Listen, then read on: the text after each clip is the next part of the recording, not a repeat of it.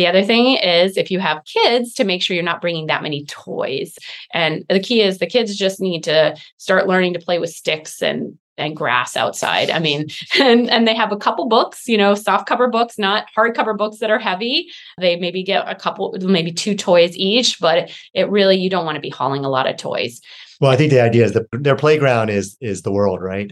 Wherever we're traveling, that's their playground. Ultimately, they don't need those things, those material things. And it is funny when we do visit other people, other families, and that's actually another way to gain access to these toys is go visit another family or visit some friends who are living abroad.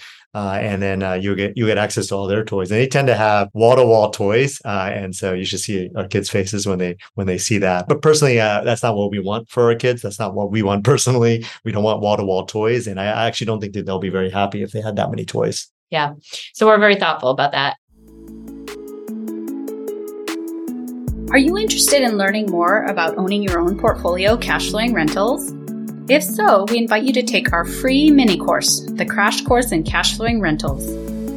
When you take our mini course, you'll learn the strategies we use to build our portfolio. You'll also get to see several of our students featured who have successfully built their own portfolios as well. To take our crash course, link to semiretiredmd.com/mini course, MINI-COURSE. Or visit our website at semiretiredmd.com and link to the crash course on cash flowing rentals there. You may also want to join a waitlist for our introductory course, Zero to Freedom Through Cash Flowing Rentals, while you're at our website too. We'll see you there. Have you ever dreamed of owning a vacation home? What if it could double as an investment property that makes you money and helps you save on taxes? Our new course, Accelerating Wealth, Short-Term Rental Blueprint, will teach you how to purchase and set up your short-term rental the right way. Learn more about the course at semiretiredmd.com/STR-course.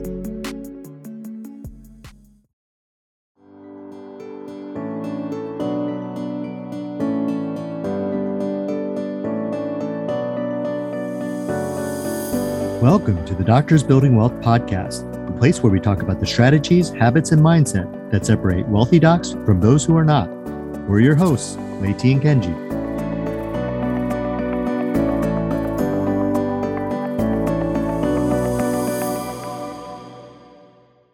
Welcome to another episode of Doctors Building Wealth podcast. Today, Kenji and I are going to be talking about the logistics of being a digital nomad with your family.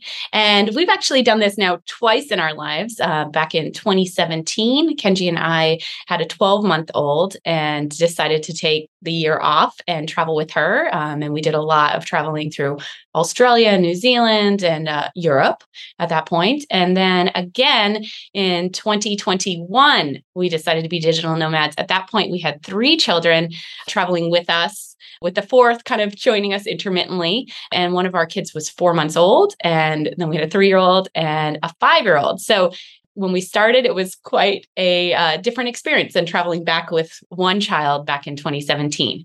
We know that a lot of students in our community are now getting to the point that they've achieved financial freedom, time freedom, or maybe they're kind of partway there and they really want to take some time off and enjoy the process and the journey. And so we've seen a lot of people in our community start to take sabbaticals and start to travel, during the summer even more than they used to. So we really know that this is going to be something that's important to a lot of you now, but also going to become more and more and more important to you as you continue to build financial freedom through real estate. Yeah, and also wanted to mention that during those times that we took off, we actually closed a number of different transactions. We also purchased property long distance as well, a property that we never ended up actually seeing the inside of. We saw the outside of it. We drove by one time.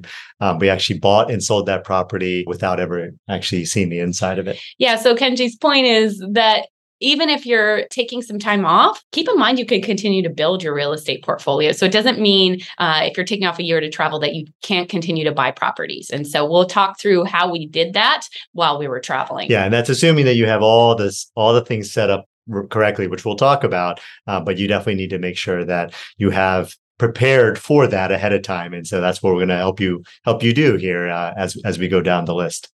Okay, so here we're going to start with the logistics of traveling and being a digital nomad with your family. So number one consideration is your job. So I know a lot of you guys are working full-time, or maybe you're working part-time at this point, or maybe you have a spouse who's working full-time. So that's going to be number one, especially for the doctors out there who really need to be in the clinic or be in the hospital. So number one, obvious answer is you can quit. You can quit and take a time off and then go back and find a new job at the end. Maybe you even get to the point that you quit and you secure another job, but say, hey, I'm not starting for a year, and just kind of set it up that way. So I think that's a real possibility, and probably the most easy one that you can think of. The other one is you could actually take leave or take a sabbatical. And we've seen people now do this for 6 weeks, 8 weeks, be able to take some time off, have a little bit of a chunk to travel with their family, and then go back. And then another option is to cut back work, which is what I ended up doing, and switching to moonlighting. And that year in 2017, what we ended up doing was we banked a number of different shifts. And then we also came back to Seattle and did a whole bunch of shifts in like a 3-week period in order to kind of catch up and make sure that, we could do this every 6 months. And basically that's what we did. We banked enough shifts, and we also did enough shifts to be able to travel for a 6-month period. Yeah. So we were very lucky to be hospitalists who could say, hey, we'll come back and work like 3-4 weeks in a row. But in order to get that, we, get a lot of months off. And so that's how we managed to work it. So it may be possible to actually maintain your job, maintain your health insurance, which was our real concern at that point, but still take chunks of time away to be able to travel and do things with your family. So besides your job, I think a number one is going to be health insurance. I know this was a big deal for us because when we did the math, the amount of health insurance we thought we were going to have to pay was around $25,000 a year for our family. And so that's a huge expense that we wanted to make sure that we thought about and planned out ahead of time. So as I mentioned, that first year in 2017, we maintained our health insurance because we maintained our jobs, and we went back to Seattle and just did a ton of shifts. What else we've done? We've also used Cobra. So that's what we did this last time. After I quit my half-time job, we used Cobra, and you can actually use Cobra for up to 18 months. And I felt really strongly about maintaining our current health insurance because I was pregnant at the time that I quit. So I wanted to make sure that I had that Cobra in place, kept the same health insurance. And so that's what we chose to do. However, it was more expensive than the alternative, which was actually just signing up for state health insurance. So while we were in Washington State, I could have just joined, like Obamacare equivalent of Washington State, and would certainly have been cheaper. And I've done that before in the past as well, when I was just moonlighting at multiple hospitals. I think one of the important things to talk about here is that there's really kind of a mindset block that a lot of people have when it comes to health insurance. This is the one thing that people say, well, I can't travel, or I can't do this because I don't know what I'm going to do about healthcare. And so I think the key point is that you can figure it out. There are solutions out there.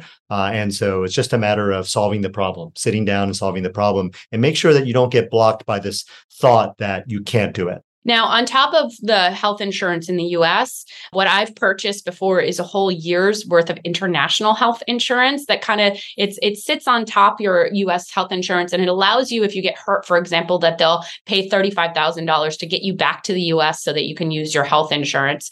So that's kind of like a disaster plan. And last time I did that, when we were traveling, buying a whole year on top, it was about $500 for the whole year of coverage internationally. And they basically make you list all the places you're going to go. And you can always update that list if you're going to a different place than you had originally planned, to make sure that you get that coverage. And again, I put that on top of our US-based health insurance. Now, what we have now living in Puerto Rico is we have Puerto Rican health insurance to cover us while we're in Puerto Rico, but I have added global health insurance on top of that. Global health insurance covers the US and every other country except Brazil. Ours, for some reason, does not cover Brazil.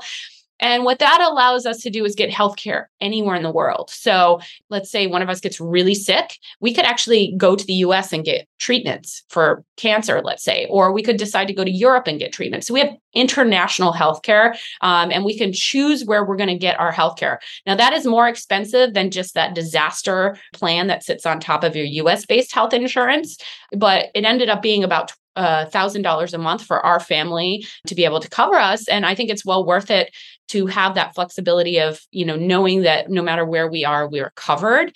The other thing to say is that because it's not Obamacare kind of coverage, it doesn't cover pre-existing conditions. So that's the one thing you need to be aware of, that can be a little bit challenging to.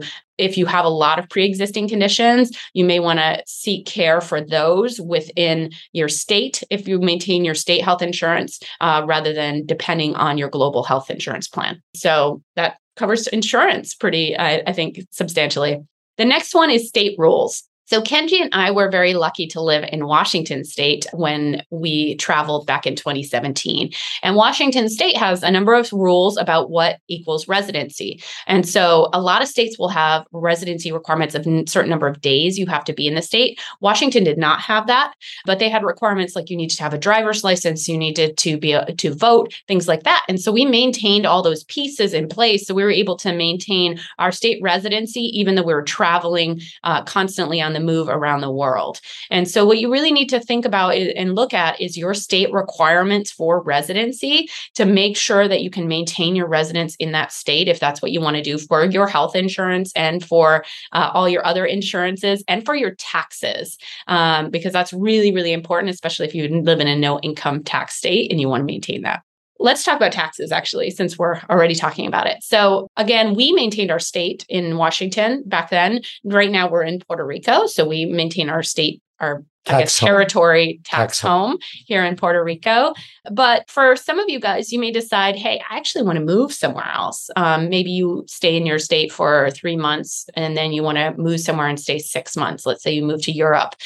If that's the case, you're really going to have to think more in depth about taxes and probably get a CPA in wherever you're moving, and then maybe even a lawyer to kind of consult and make sure that you're paying taxes in both the place you live as well as the United States, if you're a U.S. resident, U.S. citizen. So it adds complexity, but it's not impossible to do. There are expat CPAs who will help you do that. And then you'll need a CPA in the country that you're living in as well. Yeah, I think the other thing that you could think about is you may consider changing your tax home to a no income tax state, right? Like Washington and Texas, and there's a few others that are no state income tax states.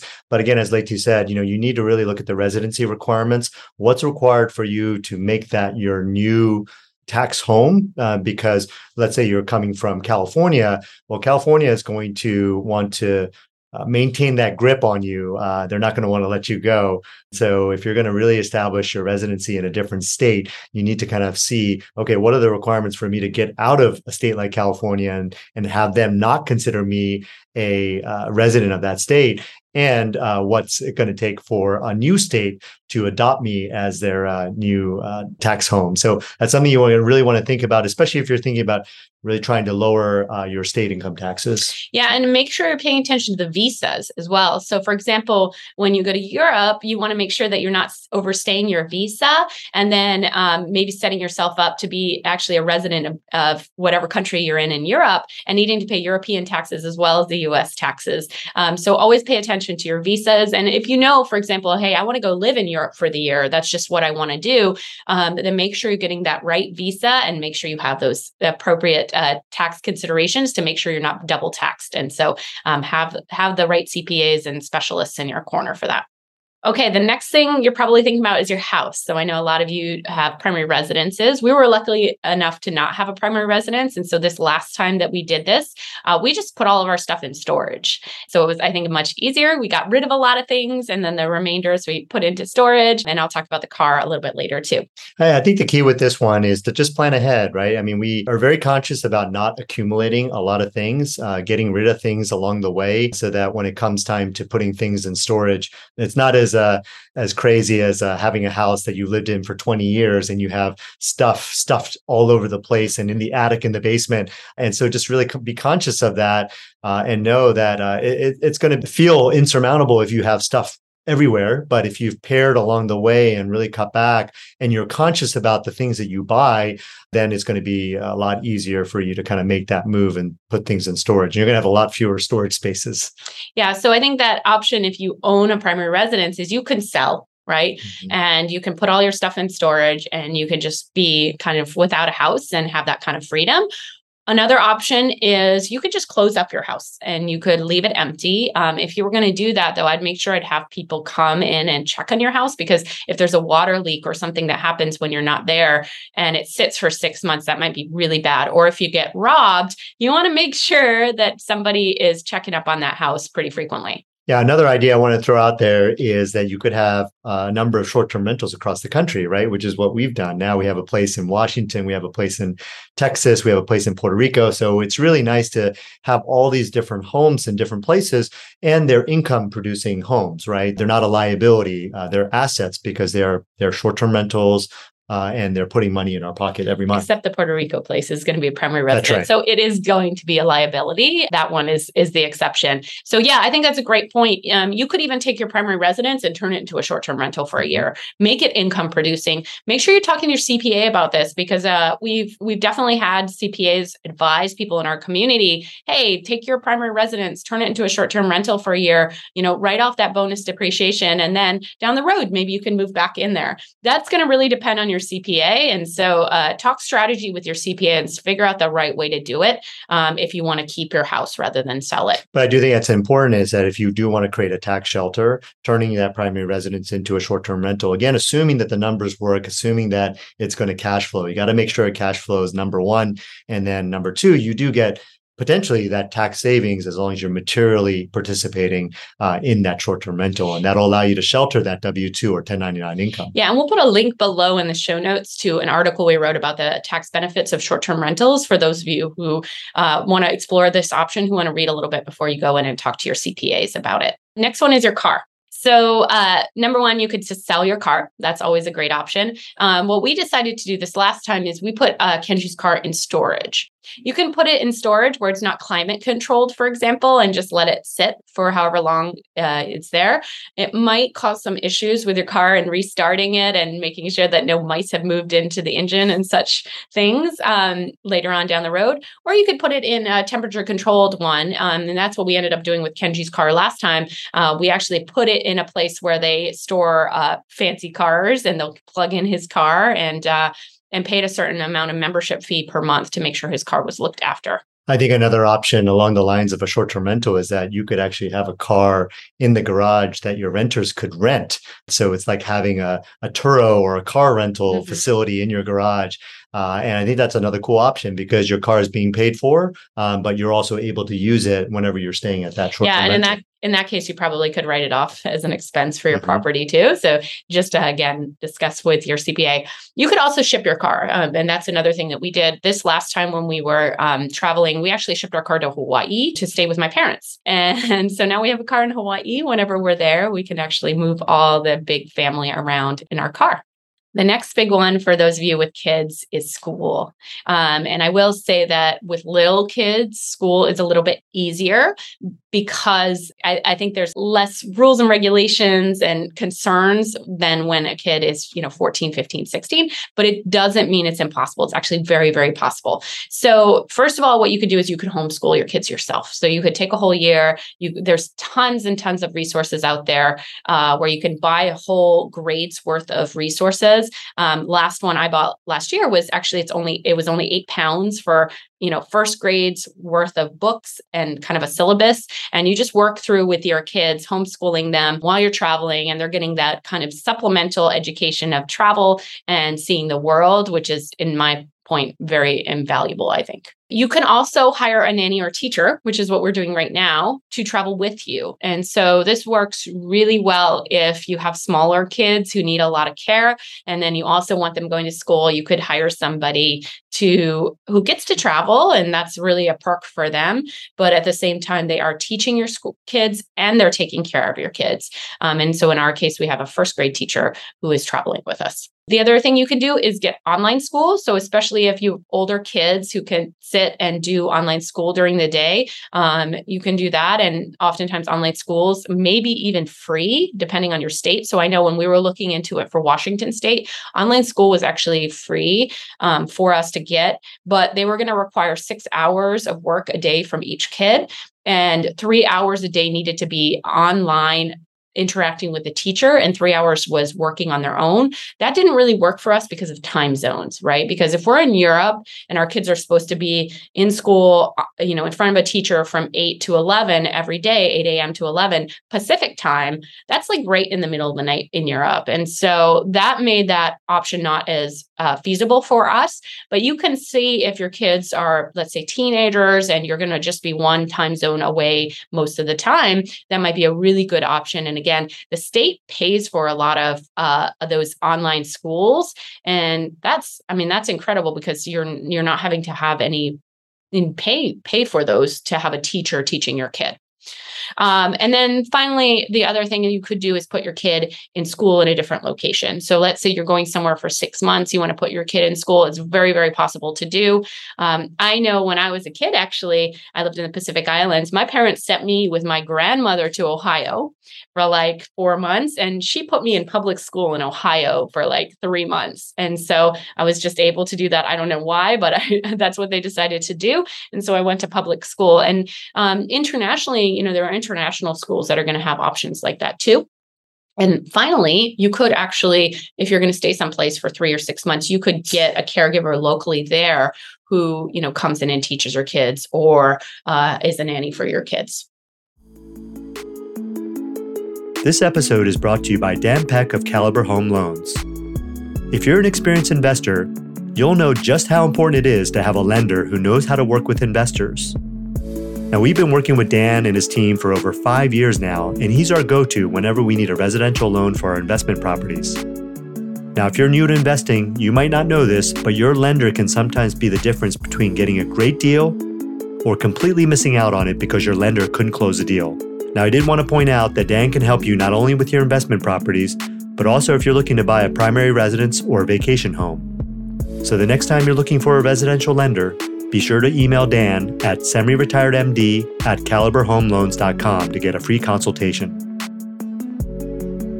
This week's podcast is sponsored by our course, Zero to Freedom Through Cash Flowing Rentals.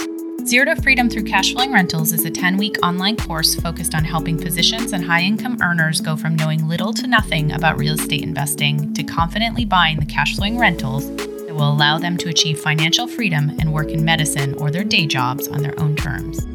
Our course is only open to registration twice a year, so be sure to get on the waitlist at semiretiredmd.com and check out the course details on our course landing page. Okay, let's talk about banking. Yeah, and banking is really important, I think, especially for those who have real estate portfolios. If you're going to be doing any transactions remotely, a lot of banks, the big banks, are going to want you physically in the branch in order to either open up an account or wire transfer any amount of money. And so this is a problem that we ran into when we were trying to purchase a property abroad. While we were traveling abroad, we were looking to buy a property in the States, and we had to do a number of different things. We had to get power of attorneys. We had to transfer money to parents who then purchased the property with the money that we transferred to them. So there were a lot of kind of hoops we had to jump through. Now what we do is we have a local community bank where we've built up a really great relationship, and they allow us to open up accounts, wire transfer, do everything remotely. And so we don't have to actually physically be in the United States. We could actually do everything from abroad. And that has been a game changer. So that's one thing that I would say to anyone looking to travel: make sure that you have a bank, make sure that they can do everything remotely. And that relationship is absolutely key, because there may be something that we're not even thinking about, but I'm confident that our bank will just figure it out because they're problem solvers. And so far, they've been able to do everything for us. So I would also recommend getting that power of attorney with your parents or whomever you're very close with, just for the entire year to kind of cover you. So if in case you do decide you find a property and you're in Europe and you're going to be there for 6 months, that you don't have to fly back.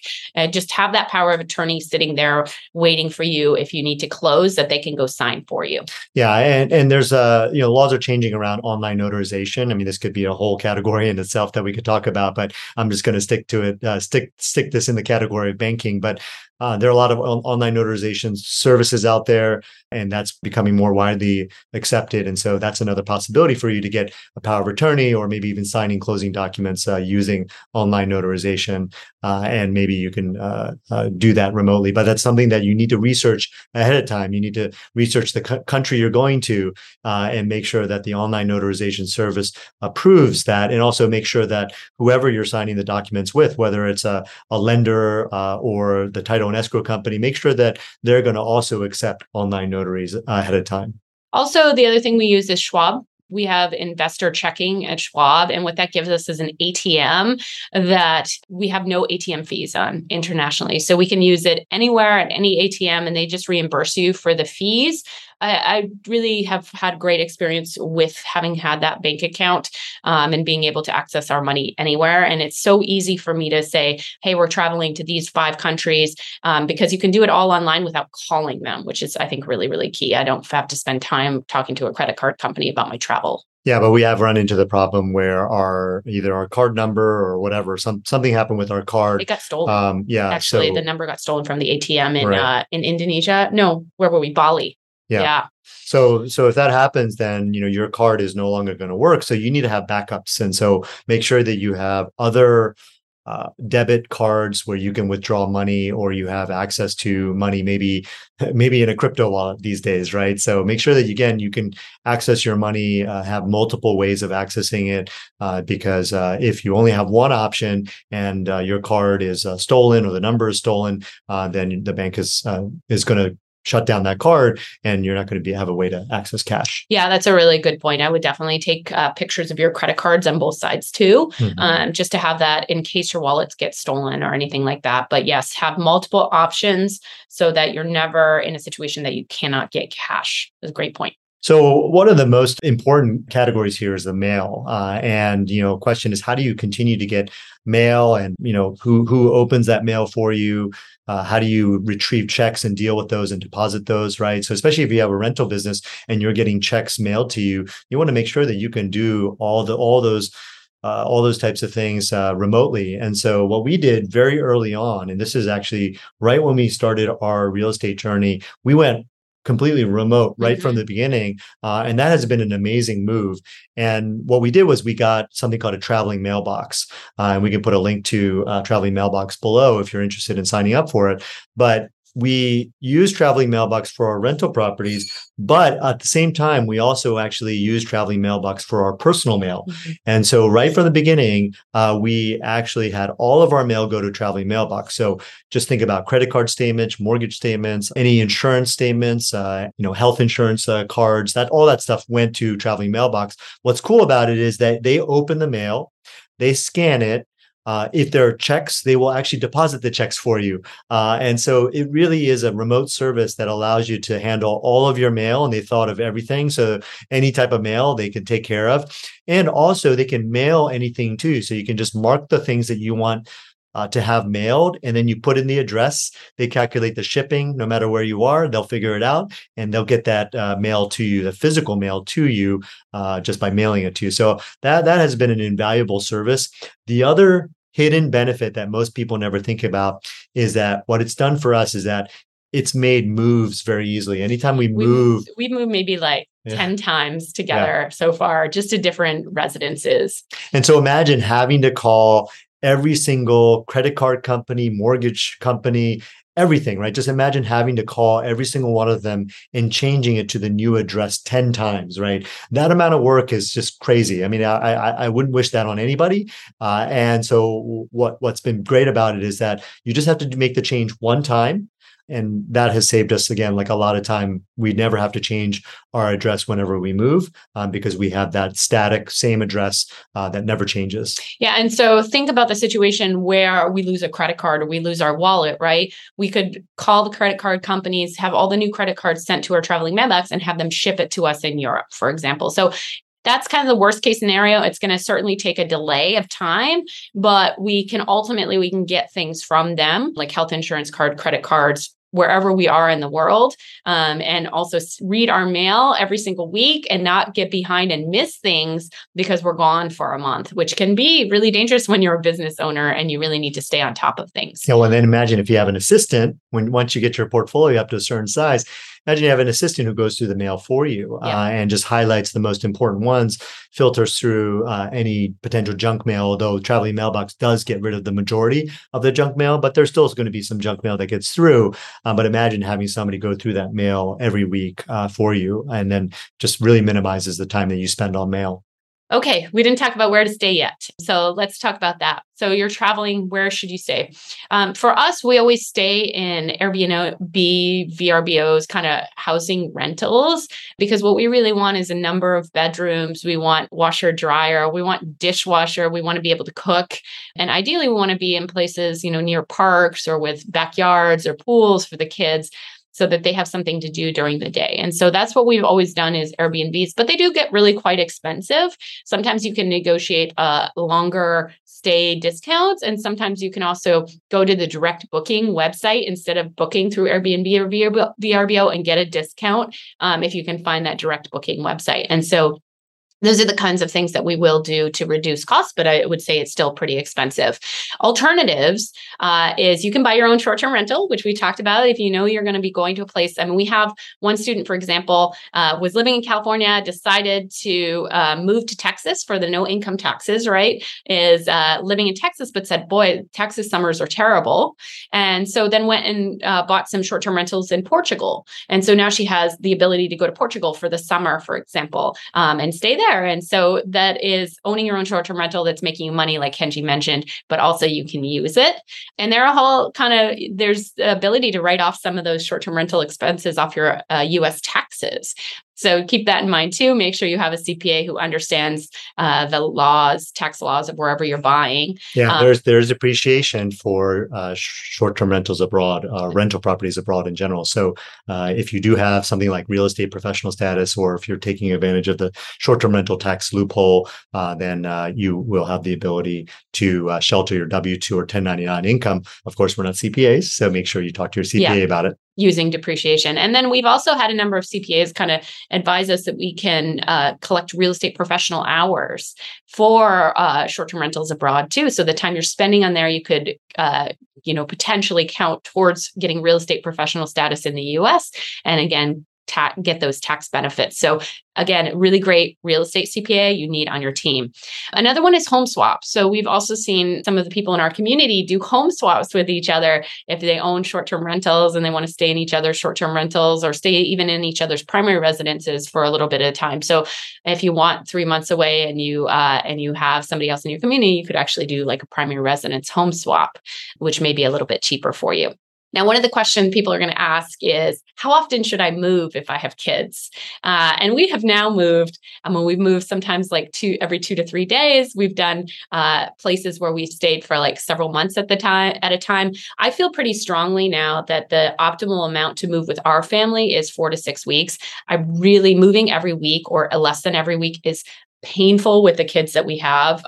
There's all kinds of inefficiencies of unpacking and packing every time. So you really lose a lot of hours each time you do that. I love six-week stays. It seems like enough time to settle in, really get to know a place, really get into the rhythm of life, continue to work. For us, we're working during the weekdays. And so, but you also have enough time to explore that area if it's the 6-week time period. Yeah, I think one of the downsides is that if you end up in a short-term rental that you don't love, then you're kind of stuck there for 6 weeks, That's right? True. So that's kind of one downside that I've experienced. I would love to kind of solve that one somehow because I don't necessarily trust the ratings that are in there. I think people inflate ratings, and the pictures sometimes are a lot nicer than the place, and so that's one thing that I don't think I've quite solved. But maybe with enough visits to a particular place, we'll find the the short-term rentals that we love, and that's one way to solve that problem. Yeah, and we've done that in Hawaii. In Kailua, we've gone back to the same short-term rental and stayed there, for a couple months at a time, several times, and that's been really great because again, you build that familiarity. It's almost like owning that second residence, but in places that it doesn't make sense for the cash and cash return to actually buy. That's the optimal, is to use somebody else's short-term rental, but stay there long periods of time. And again, you can often negotiate cheaper rates, and then you can also book through the booking website. So I think that's another really ideal one. Okay, I wanted to talk about packing because packing is an ordeal with this many kids, right? We have 3 little kids now. Right now, they're ages 15 months, 4, and 6. So there's a lot to think about when you pack.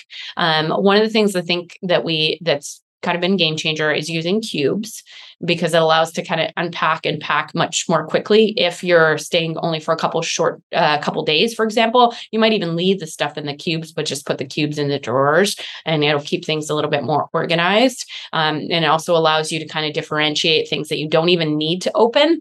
So for example, we travel with a pharmacy with a lot of meds, just in case, right?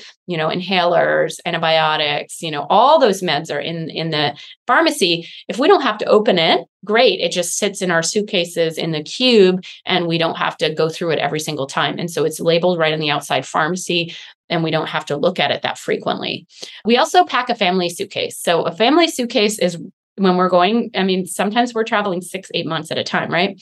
The family suitcase has things like dishwasher pods, laundry detergent, not the pods, but we actually use sheets, laundry detergent sheets, because they're lighter and they're not all that fluid you have to carry. It'll have leftover food from one place that we want to carry to the next place if we have the space to carry the weight. It's going to have all of the kids' school books and things like that in there. And it will have some kind of things like floaties and things that we can't fit other places. But that family suitcase is, I think, really important because there are a lot of things that are shared in the family, especially if you're traveling long periods of time, that you don't necessarily think of that you're going to actually need. A lot of times, like Airbnbs won't be fully stocked. And so you want to have dish soap with you, and you don't want to be buying a dish soap like a Dawn every time you go to a new place. And so we always have a family suitcase. The other thing is, if you have kids, to make sure you're not bringing that many toys. And this is also something we've had to train our nannies with over time, is they tend to bring a ton of toys with our kids. And the key is the kids just need to start learning to play with sticks and grass outside. And they have a couple books, soft cover books, not hardcover books that are heavy.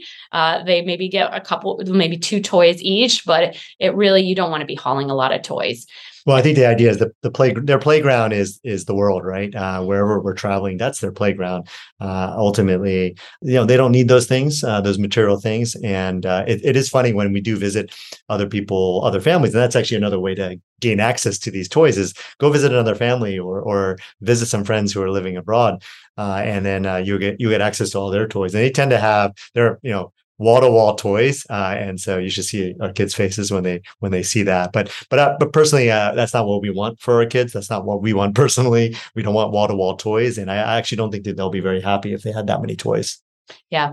So we're very thoughtful about that. And then lastly, we really try to underpack, because we know we're going to end up buying stuff wherever we are. And so we want to be able to have extra weight where we can buy clothes, let's say, or we ended up just our last trip, we had some leftover rice. And because we have extra weight, we could carry that leftover rice to the next place, so the next leftover pasta, the spices. You can imagine you don't want to buy paprika every single place you go. And so I'm carrying spices as well. And you want to be able to accumulate a little bit of stuff and be able to bring it back if you want to. And so underpack and weight before you go on the trip. All right, let's talk about our last 2 logistical items. The first one is phones and what to do with your phone. And so, we used to have to buy a phone and then have a SIM card and go through that whole mess. But nowadays, it's pretty easy. You can either just rely on Wi-Fi, and most phone plans now, most phones, the iPhone has a way for you to just connect to the Wi-Fi, and then it connects to AT&T or Sprint or T-Mobile. And so it's just like having your home phone, and you can access your voicemail and do all those things that used to be actually very difficult to do. And so that's what we do now. And then also AT&T, for example, has a plan where you can just pay $10 every day to basically use your phone in that foreign country, just like your regular phone. And so that's been really great, a game changer. And so that's what we end up doing. It definitely increases your monthly bill, but it's not a really big deal in the end. Well, it does cap too. And Right. so for both of us, if we decided to do that instead of using Wi-Fi all the time with our phone, there's a cap on your plan and how much you maximum spend per month with the extra phone bill charges. And then the last thing we wanted to talk about was groceries. So especially when we travel in the US, we order our groceries. And so you can order from Costco, or you can order from Whole Foods, for example, on Amazon or Instacart. There's a lot of different ways to get order delivery, and you can get it so that they deliver it right after you land and get into the property. And you can order it the day before. And so the downside of ordering the day before is if your flight gets delayed or whatever, the groceries end up being there. But it's also really nice to arrive and have that same package every time available for you, eggs, milk, bread, those kinds of things. And then you can go and find the other things that you need. But I would say when we're in the US, we really try to order all of our groceries if we can, just not spend those times going to the grocery store. And obviously in Europe, it's a little bit different. We're going to the local grocery stores, but that does save you time. Well, that was pretty exhaustive list. Hopefully it covered a lot of questions you'd have starting out thinking through how to be a digital nomad and to bring your family with you. It's not always going to be roses and daisies and rainbows. There's going to be tough times, challenging times when you are traveling, especially with kids. There's going to be times everyone's tired and grumpy. But there are so many great things about traveling with kids and having them see the world, having them experience different cultures. And these are memories that you're going to make that your kids are going to remember when they're 50, right? They're going to look back and say, remember the time we spent 3 months in Portugal. Remember the time that we spent a month in Costa Rica, like we just did last year. And we're on the black sand beach, walking the beach every day, seeing turtles hatch. Like those are lifetime memories. And so as you guys get this time freedom and financial freedom using your real estate investments, you have so many opportunities to see the world and to bring your family along with you. We encourage you to think outside the box and realize this is really possible to do and to put in the effort to make it happen. And here are some of the logistics you need to think through. And if you get these handled, it's a lot more smooth sailing. Well, thank you for joining us today. Hopefully it was really helpful to those of you planning ahead. And if you really like this episode, make sure to give us a 5-star review. And we will see you next time on the Doctors Building Wealth podcast.